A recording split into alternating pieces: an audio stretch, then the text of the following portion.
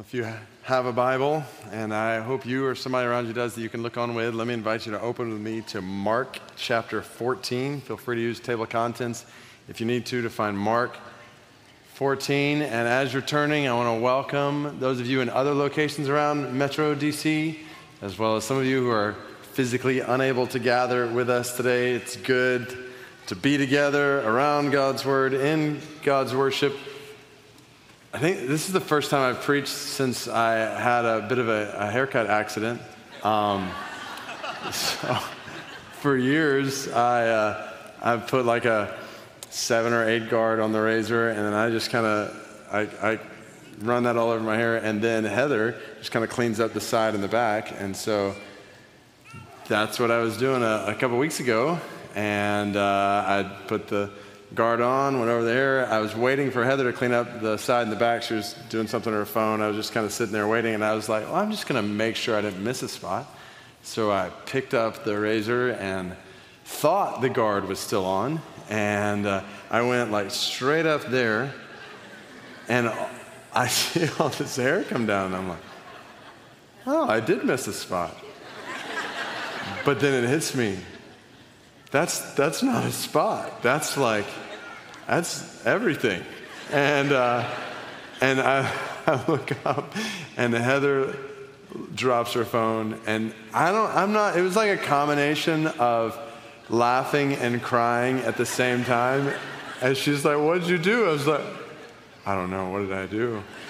And then I was like, what do I do now? And she was like, you have no option.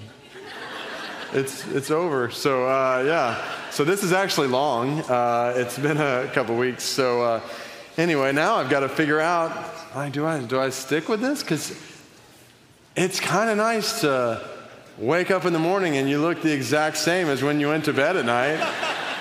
And not that I thought a lot about my hair before, but I've thought nothing about it the last couple of weeks. So I see some guys nodding their heads who either by choice or not by choice experience that goodness. So anyway, we'll see.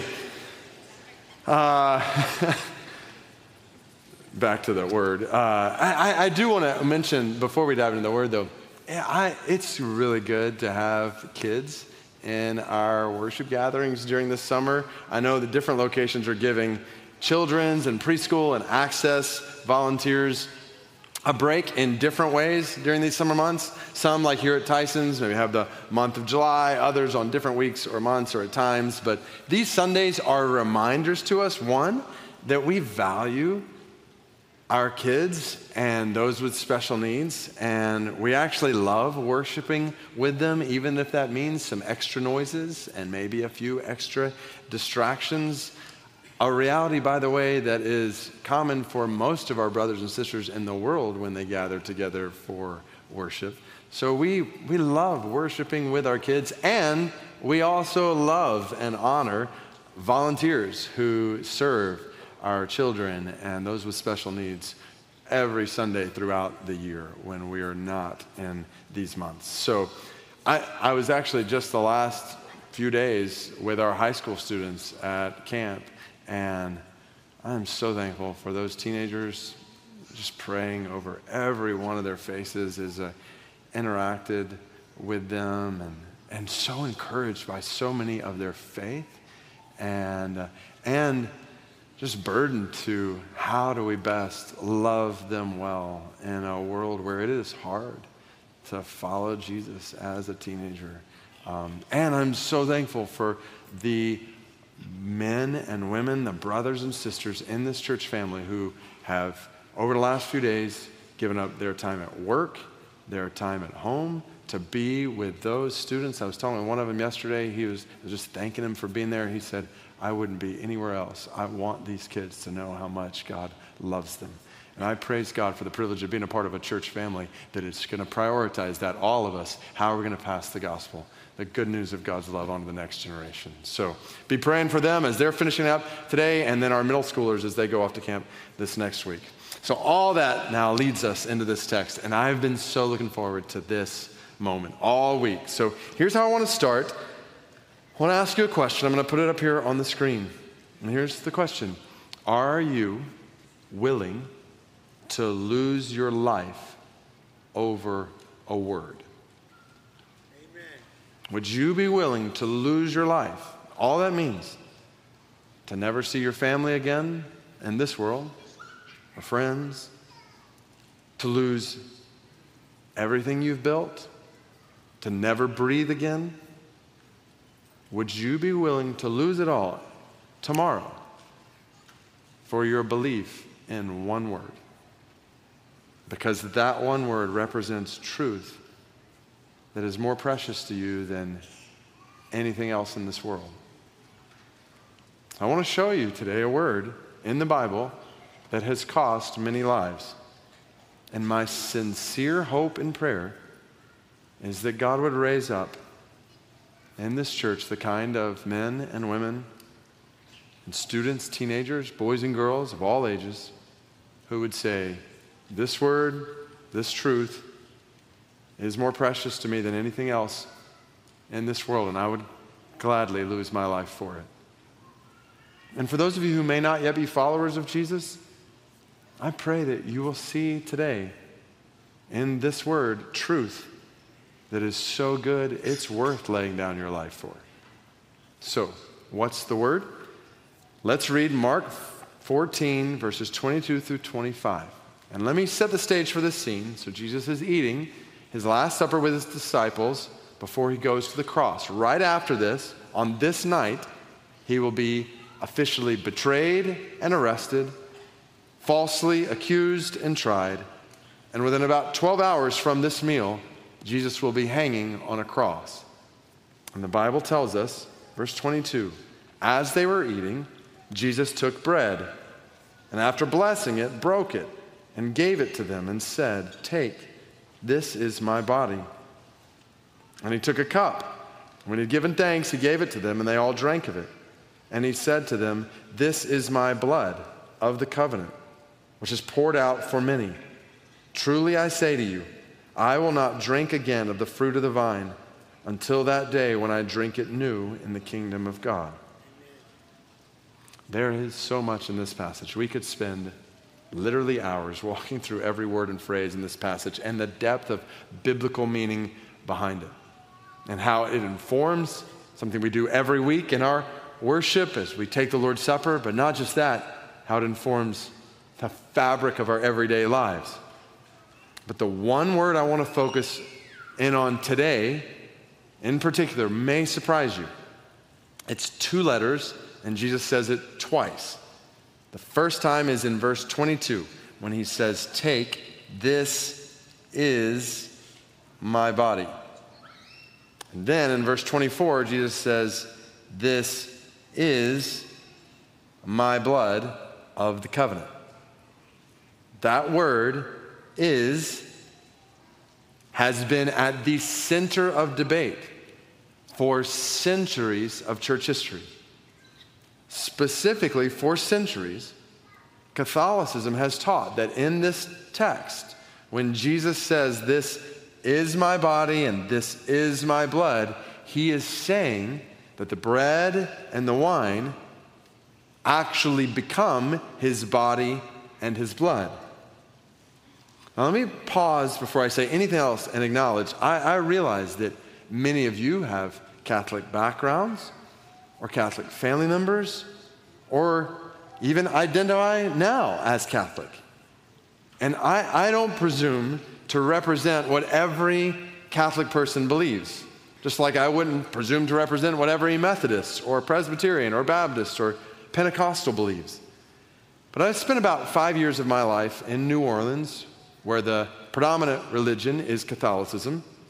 I should add that here in Metro DC, about 1 in 5 people identifies as Catholic.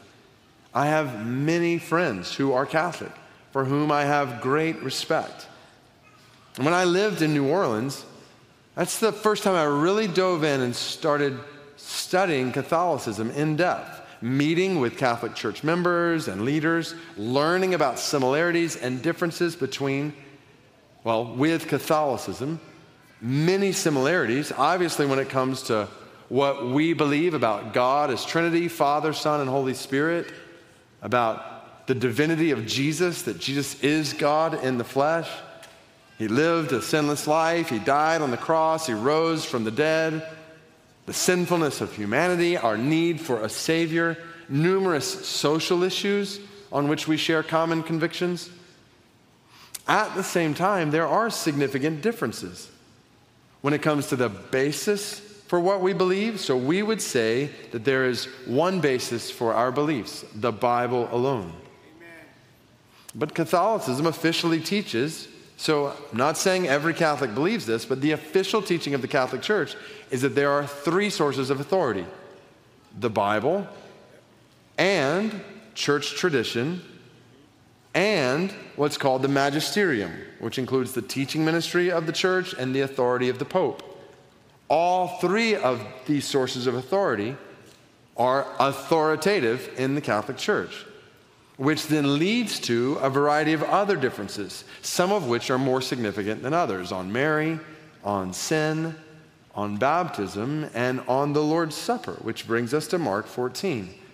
According to the official teaching of the Roman Catholic Church, which is as authoritative as the Bible, in the Eucharist, which is what Catholicism calls the Lord's Supper, the bread and the wine actually become the body and the blood of Christ.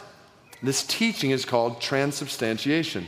And I'll just quote here from the Catechism of the Catholic Church, which says, "Because Christ our Redeemer said that it was truly his body that he was offering under the species of bread, it has always been the conviction of the Church of God, and this holy council now declares again that by the consecration of the bread and wine, there takes place a change of the whole substance of the bread into the substance of the body of Christ our Lord, and of the whole substance of the wine into the substance of his blood.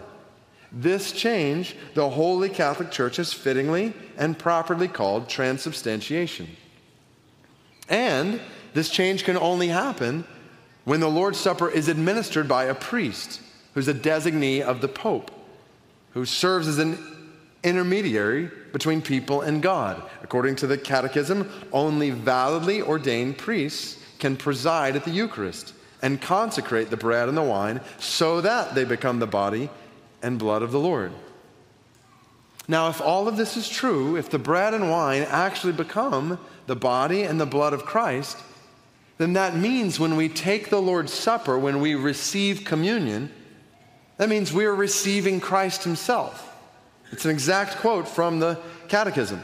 To receive communion is to receive Christ himself, who has offered himself for us. And if that's true, then that has significant ramifications for our salvation from sin, according to Catholicism. Follow this. If receiving communion means receiving Christ, then, to quote, communion with the body and blood of Christ increases the participant's union with the Lord, forgives his venial sins, and preserves him from grave sins. Did you catch that? Taking communion brings forgiveness of sins. Take the meal, receive Christ, and obtain forgiveness. And this is why, in the words of the Catholic Catechism, as sacrifice, the Eucharist is offered in reparation for the sins of the living and the dead, and to obtain spiritual or temporal benefits from God. The reason I'm quoting from these places is because I hope you're seeing that this is no minor difference.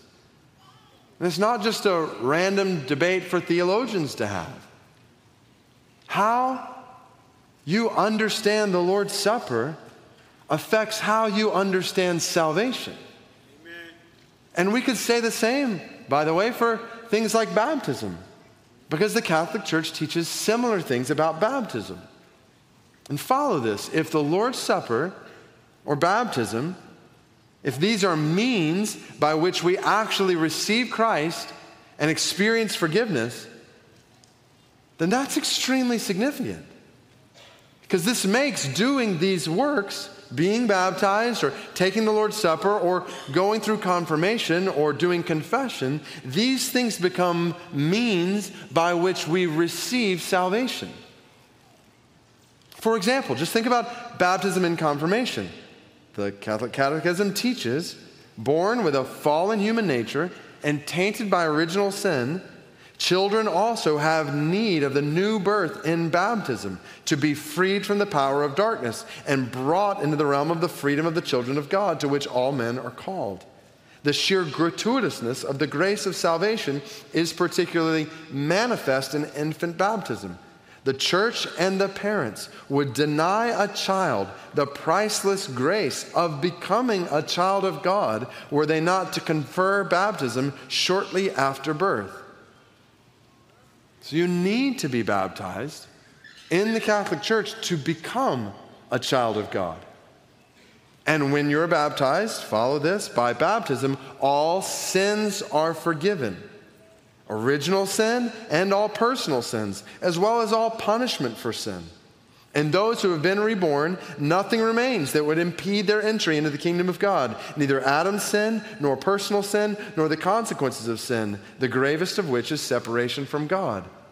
When you're baptized, even as an infant, all your sins are forgiven, and then follow this to tie it with confirmation. It must be explained to the faithful that the reception of the sacrament of confirmation is necessary for the completion of baptismal grace. So are you getting the picture here? Based on all of this, you begin to see a process of doing a variety of works in order to receive salvation. Be baptized when you're born, go through confirmation, participate in confession, and take the Lord's Supper continually, all the way up to last rites in the moments before you die, which makes sense. If I can receive more forgiveness and grace by taking more communion, I want to take it continually, and particularly in my last moments. One Catholic church leader in New Orleans described this to me as a theology of covering bases. You want to cover as many bases as you can before God, from birth to death. But respectfully, what I want you to see is that such a process of covering bases misses the whole point of the gospel, of the good news of God's grace and the Bible's clear teaching, Ephesians 2:8, that it is by grace you have been saved through faith, period. And this is not your own doing. It's the gift of God, not a result of works, so that no one may boast. Amen. Romans 1, 2, 3, 4, 5, Galatians 2, all the way back to the beginning of the Bible in Genesis.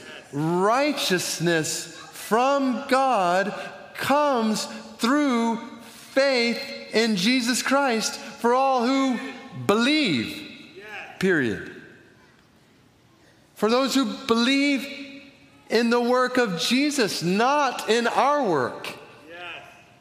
And our work, so being baptized or taking the Lord's Supper or confessing our sins, which we can do directly before God through Jesus. We don't need to go through a priest when Jesus is our high priest. All these works are the fruit of being saved by faith. They're not prerequisites for being saved through work, through our effort.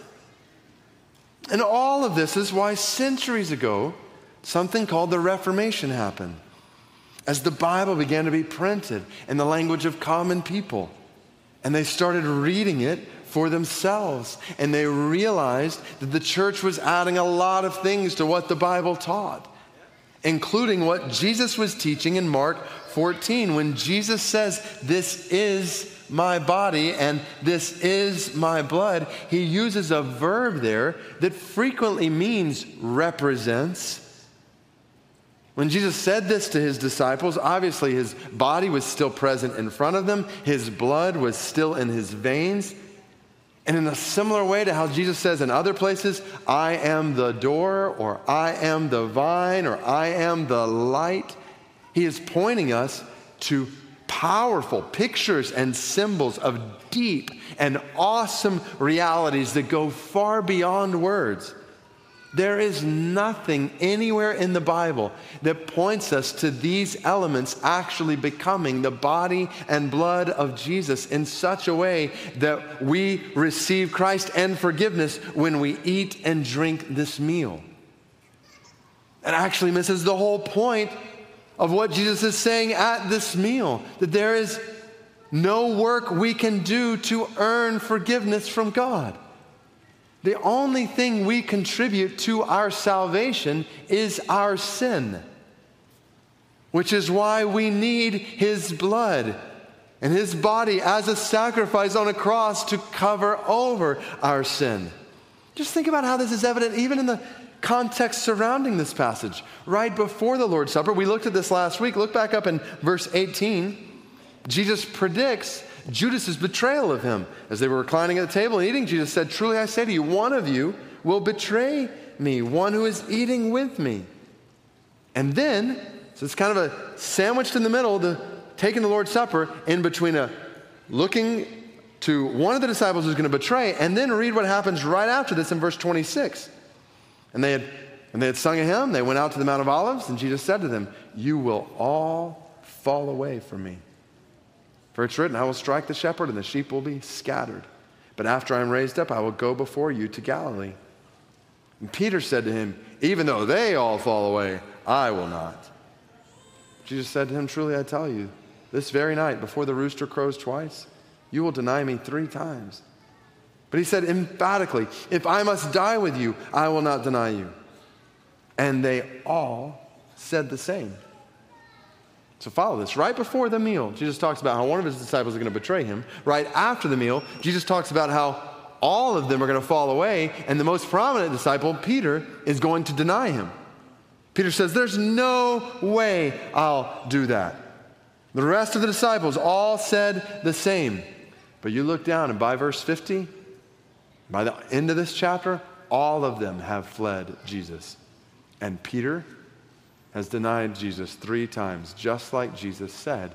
Don't miss the point. This supper is not about what these guys could do to earn salvation by their efforts. This supper was all about how these guys needed the grace of God. And that's what Jesus was offering to sinners who, despite their best intentions, could not overcome their sin by their effort. Jesus takes this moment at the Passover, this once-a-year moment, when God's people would come together to remember how God delivered his people from slavery in Egypt through their faith, their trust in the blood of a sacrificial lamb. And then God brought them to a mountain. You can read about all this. Exodus 12, Exodus 24. Exodus 24, they come to this mountain. God's people offer sacrifices for their sin. And as the blood of those sacrifices is poured over them, God initiates a covenant with them. And they sit down on the mountain and they have a meal with God. So now Jesus, God in the flesh, sits down for a meal with his disciples and says, just like they trusted in the blood of a lamb and the blood of sacrifices to experience communion with God, and all throughout the Old Testament, the Old Covenant, more and more sacrifices have been offered. Jesus says, I'm about to change everything in a new covenant. I'm about to give my body and shed my blood on a cross as a once-for-all sacrifice for your sin. I am the Lamb. I am the bread of life, and my body and my blood is about to make the way for you to be in covenant relationship with God for all of eternity, based not on your efforts for me, but based on my love for you. Amen. And Jesus was not just doing this for those guys on that day. He was doing this for many.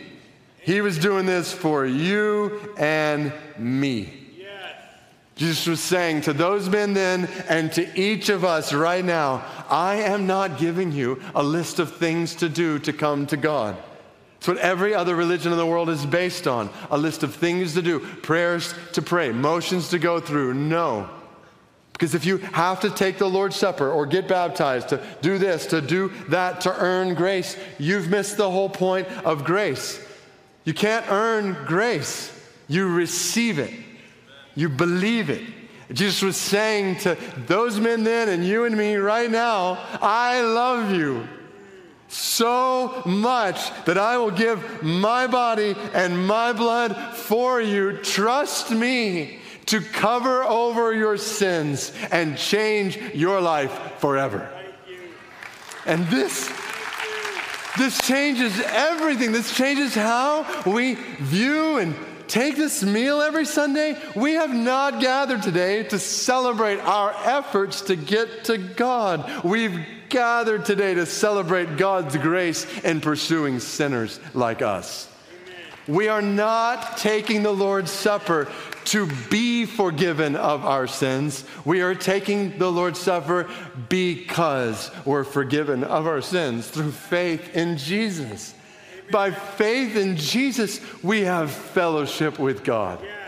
Communion with God, symbolized by this meal with God, where we feast on Jesus' love for us and his presence by his Spirit in us, which, as a significant side note, all of this does not take away from the beauty and even mystery of the Lord's Supper. This is a spiritual meal unlike any other that leads us to examine our sin, to confess it, to reflect on his mercy, feast on his grace through his presence with us, which, by the way, we are able to experience not because a human priest is here giving us these elements, but because Jesus is our high priest in heaven, and we have an open invitation into the throne room of God through him. Any sinner, this is the greatest news in the world. No matter who you are or what you've done, the way is open for you to come to God through the body and the blood of Jesus. And this doesn't just affect the way we view this meal, it affects the way we view all of our worship. We come together today to worship the God who meets us where we are and pursues us with his mercy. I look around this room, we come to this gathering today with all kinds of struggles and hurts and heartaches. And for some of us, our faith is hanging by a string. We don't feel like we have a lot to offer. But that's the point. We don't have a lot to offer. We're worshiping the God who offers forgiveness of our sins, strength in our weakness, joy in our circumstances, and hope amidst the sorrow and suffering that this world brings. And it doesn't stop here. When you and I wake up tomorrow morning, God meets us with new mercy then, which leads us to worship from the moment we rise. And don't miss it. We don't get up tomorrow morning and get alone with God to pray because we think we have to, or we think that our effort will earn favor with God. We rise in the morning to pray because the body and blood of Jesus have opened the door for us to have communion with God anywhere, everywhere, at any and every time. We live in this grace. We open his word, not as mere religious ritual, but because the God of the universe has spoken to us, and we love to hear from him and to walk with him by grace through faith. That's not just a one-time decision, that's a lifestyle. Every moment of every day we live by grace through faith in Jesus. Mark it down. We are not a people trying to earn our way to God through our effort. We are a people who by faith in the body and the blood of Jesus have been forgiven of all our sin and have been freed to experience life to the full every moment of every day for all of eternity in communion with God.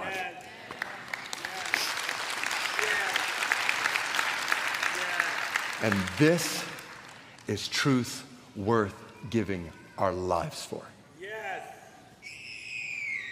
So let me tell you a few stories of men and women who have given their lives for what this word is and Mark 14 means. Travel with me to England in 1555, during a time when the church in England was under fire, literally from a royal foe named Queen Mary, from whom we get the term Bloody Mary. Over the next 4 years, 288 people would be burned at the stake for their faith and the gospel of salvation by grace alone, through faith alone, in Jesus alone. Men and women, church leaders, common laborers, children. A man named J.C. Ryle wrote, "The first to break the ice and cross the river as a martyr in Mary's reign was a guy named John Rogers." Rogers received his education at Cambridge and became a Catholic priest, but then became quickly disillusioned with the teachings of the Catholic Church. And in God's providence, he found himself in Holland, where he met a guy by the name of William Tyndale, who was translating the Bible into English. Tyndale taught Rogers the Bible and the gospel, and Rogers would never be the same. When Tyndale was arrested months after they met, he left his Old Testament manuscripts with Rogers, who in the days to come would compile them into a complete English Bible under the code name Thomas Matthew. The Matthew's Bible would become the first officially authorized version of the Bible in the English language. God using this man to open eyes and minds to the truths in God's Word and how they culminate in the gospel of Jesus Christ. Rogers went on to pastor in London, where he lived with his wife, Ariana, and their 10 children, with one more on the way when King Edward VI died and Queen Mary took the throne on a Thursday. And Rogers knew that if he preached the gospel of salvation by grace alone, through faith alone, in Jesus alone, that Sunday, his life would be in danger. But he boldly preached that gospel anyway in what would become his last sermon. The next week, Rogers was placed under house arrest, then imprisoned for months in cruel conditions until January 1555, when Rogers was condemned to die. He had not been able to communicate with his wife the entire time he was in prison. He had never met his youngest child, so he pleaded for an opportunity to see them, or to at least speak to her before he died. That request was refused, and the next morning he was roused from his cell. He was led outside into the streets of the parish he once pastored. He walked in the shadow of the church building where he had preached. Thousands of spectators were lining the way, and in that sea of faces he saw his family. His wife holding a baby, the first time he'd ever laid eyes on his youngest child, with 10 of his other children standing beside, looking at their dad. One writer said their anxious faces were all fixed on him, and their voices of pain reached his ears.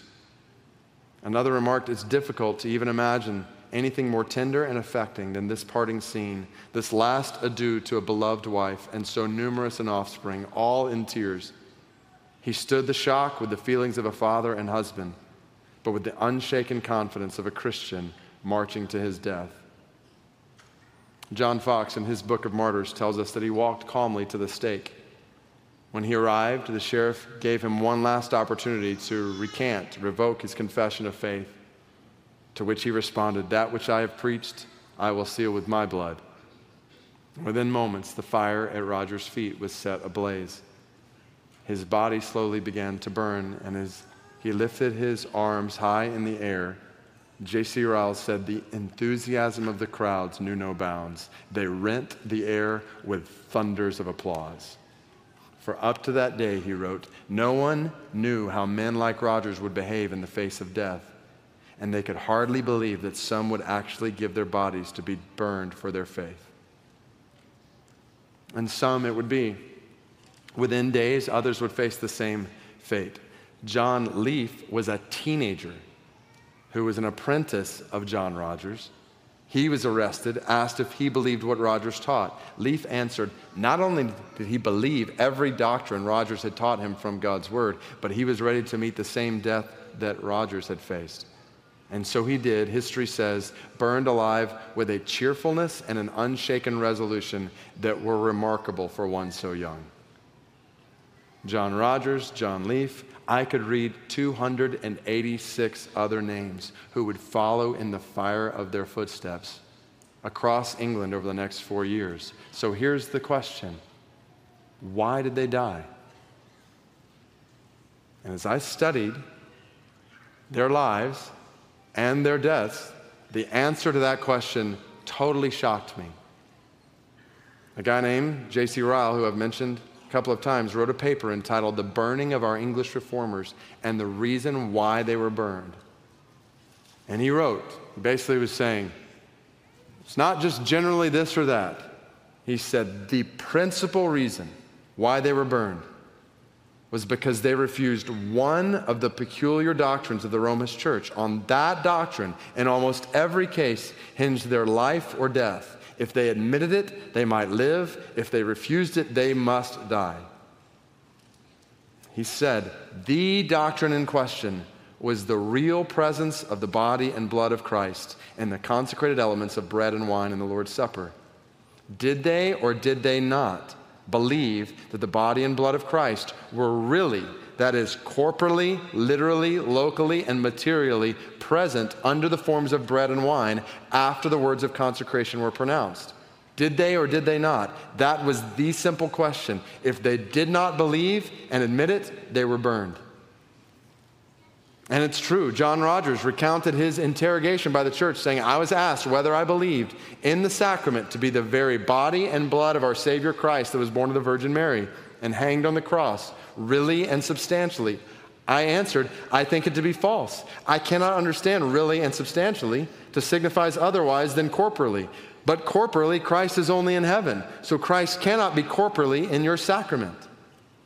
The same statement was made by subsequent men and women, church leaders, common laborers. Rollins White was a fisherman who couldn't read. He had his son taught to read so that every night his family would gather around the table after dinner and the boy would read the New English Bible to the family. In the course of doing so, Rollins White came to a belief in salvation through faith in the grace of God. When that belief became public, he was condemned to die. History tells us he came to the place where his poor wife and children stood weeping, and the sight of them so pierced his heart that tears trickled down his face. When everything was ready, they set White on the stake, then erected a stand upon which a priest stepped up and began speaking about the Catholic doctrine of transubstantiation. White cried out, do you presume to prove your false doctrine by Scripture? Look in the text. Did not Christ say, do this in remembrance of me? Amen. And immediately they lit the fire. Fox says his legs were so quickly consumed by the flames that his body briskly fell over and burned. John Hullier was taken to the stake, bound with a chain, placed in a pitch barrel, fire applied to the reeds and wood. As he began to burn, people started throwing books into the fire to be burned with him. One of the books was on the communion service. It was a book that countered Catholic teaching on the Lord's Supper and taught salvation by grace alone, through faith alone. Hullier caught the book, held it high above the flames, opened it and read it joyfully until the fire and smoke deprived him of sight. Then he pressed the book to his heart, thanking God for giving him this precious gift in his last moments. And it wasn't just men. Agnes Snoth, Ann Wright, Joan Soule, Joan Katmer, 4 women alongside one man, John Lomas, questioned concerning transubstantiation and sentenced to burn together on 2 stakes in one fire, where Fox says they sang hosannas until the breath of life was extinct. Are we hearing this? Why did these men and women die? They died for the Lord's Supper. They died because they knew the doctrine of transubstantiation undercut gospel grace. Because if eating communion is necessary to experience forgiveness, if works are needed for our salvation, then we're saying God's grace is not enough, and our efforts are needed to obtain God's mercy, and they would have nothing to do with it. These were not cultural Christians for whom truth was trivial. These were biblical Christians who knew biblical truth is worth your life. So a pastor looks into the eyes of his wife and 11 children, one of whom he's never even held. A fisherman looks into the eyes of his wife and children, including his little boy who first read the gospel to him. And together they say, salvation is by God's grace, apart from your effort, and it's worth your life. Kids, salvation is all about grace. My wife, salvation is all about grace. And if we lose this, we lose everything. Our hope is not in our work. Our hope is in His mercy. Amen. And this truth, this gospel, is the same message you and I have right now. Yes. It is the greatest news in the world today, just like it was then. And I pray that God would raise up men and women and students and children all across this church who say, it's worth my life. It's worth my life, my family, and it's worth me giving my life to share it in the world with people right around us, whether they are Catholic or Muslim or atheist or agnostic or in any way maybe claim to be Christian. Put the labels aside just to ask people, do you know what Jesus has done for you? Do you know that Jesus, God in the flesh, has given his body and shed his blood to pay the price for your sins? I invite you to put your faith in him. Let's give our lives spreading this good news in this city, around the world. In a world where 3 billion people have no access to this good news right now, surely we want to get it to them until. So let's bring the text back up here. One word, and this is where we'll close. Until. Jesus says, truly I say to you, I will not drink again of the fruit of the vine until that day when I drink it new in the kingdom of God. I love this. Jesus is having this Last Supper with his disciples here in Mark 14. Just a matter of hours after the supper, he gives his body, his blood on a cross for the sins of all who will trust in him. And then the good news keeps getting better because he doesn't stay dead for long. 3 days later, he is alive. And he comes to these same disciples, all except for Judas, and he says to them, now go, make disciples of all the nations. Spread this good news everywhere. And one day, I'm coming back. And together, we're going to drink and feast like no other in the kingdom of God, in a new heaven and a new earth. A couple of weeks ago, somebody sent me a drawing by a brother named Hyatt Moore called The Last Supper. I'll put it up here on the screen. I don't know if you could tell the difference, but it's not Jesus and 12 Jewish men. It's Jesus and people from every nation, and tribe, and tongue, gathered around the throne. This is where all of history is headed. People from every nation, tribe, and tongue, men, women, boys, and girls, celebrating the grace of God for all of eternity. Yes. This points us to our real home. Yes. And this is why it's worth giving our lives in this world. Because this world is not our home. When John Rogers died, the French ambassador, after observing Rogers' death, wrote home with this description of this scene. He said, it was as if this man was walking to his wedding. Rowland Taylor was about 2 miles from the place where he would die. The sheriff asked him how he felt, and he replied, God be praised, Master Sheriff, never better, for now I'm almost home. I lack but just 2 stiles to go over, and I will be at my Father's house. Amen. John Bradford, who was burned with the teenager John Leaf that I mentioned earlier, he kissed his stake, then turned to this teenage boy saying, be of good comfort, brother, for we shall have a merry supper with the Lord this night. Helen Stark, a mom with a newborn child, was sentenced to be put in a sack and drowned. Her husband also sentenced to die, but separate from her. He would die first, then her. So she followed him to his execution, gave him a kiss, and said, husband, rejoice, for we have lived together many joyful days. But this day in which we must die ought to be the most joyful unto us both, because we must have joy forever. Therefore, I will not bid you good night, for we shall suddenly meet with joy in the kingdom of heaven. Then she was taken to the place where she would be drowned. She entrusted her newborn child and other children to her neighbor's care, and she was plunged to her death. So I come back to the question we started with. Are you willing to lose your life over a word? It's a good question for us to ask. And to ask it humbly. I mean, we've seen already in this text, Peter, it's like, I'll die. And then in a moment, was denying Jesus. But I pray that God would raise up in me and all of us, church leaders, common laborers, to use the language from England, for all of us, to say, this gospel is worth my life. To show that this week. It's worth our reputation.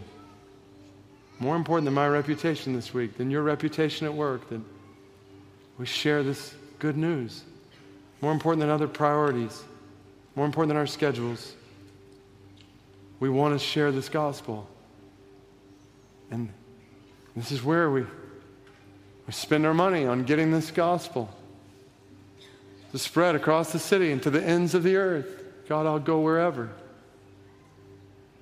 In such a way that if it ever comes to that moment where we face life or death, that it would be clear by God's grace what our answer would be. And if there's hesitation, which I'm guessing there's in many, if not most, would I lose my life over a word? Over the gospel? I just want to encourage you to ask, what is it that you're holding on to in this world that's more important to you than the good news of God's grace?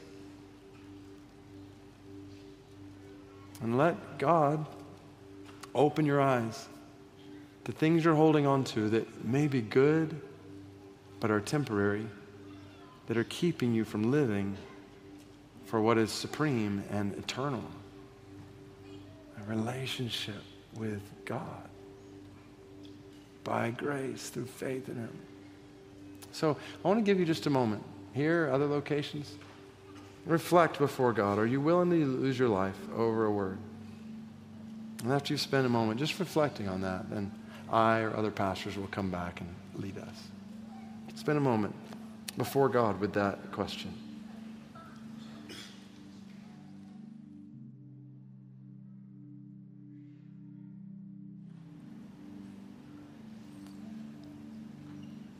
If you're not already, I want to invite you just to bow your heads and close your eyes, just between you and God. And maybe I'd ask the most fundamental question: have you received the grace of God and the gospel in your life? Have you trusted in Jesus alone as the Savior of your sins and the Lord of your life? You put your faith in Him, received His grace towards you. And if the answer to that question is not a resounding yes in your heart, I invite you right now just to say to God, today is the day, God.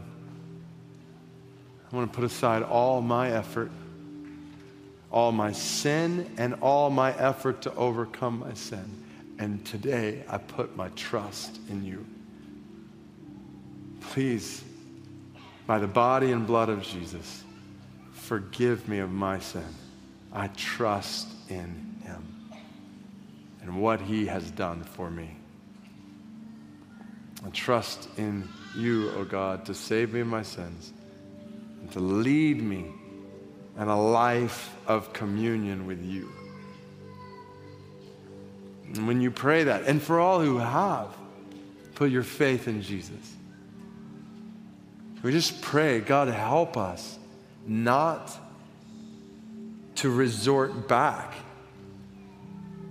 to a works-based, effort-driven, trying to do this or that because we feel like we should or need to or have to. God, we pray that you would help us to live by grace through faith in Jesus.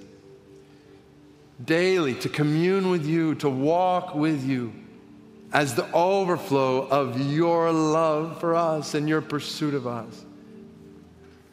And God, we pray that you would help us to give our lives by your grace for this gospel.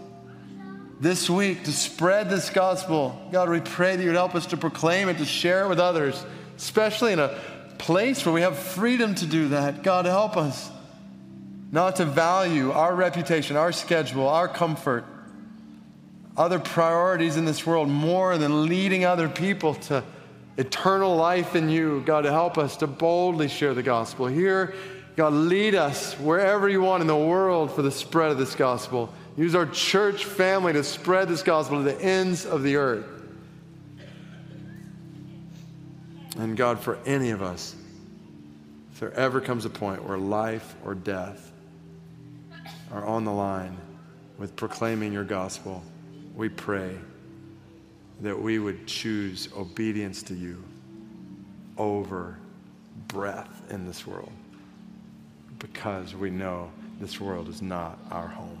We can't wait, Jesus, to see you, to be with you in the kingdom, in a new heaven and a new earth. Help us to live with the constant reminder that this world is not our home. In Jesus' name we pray all of this. Amen.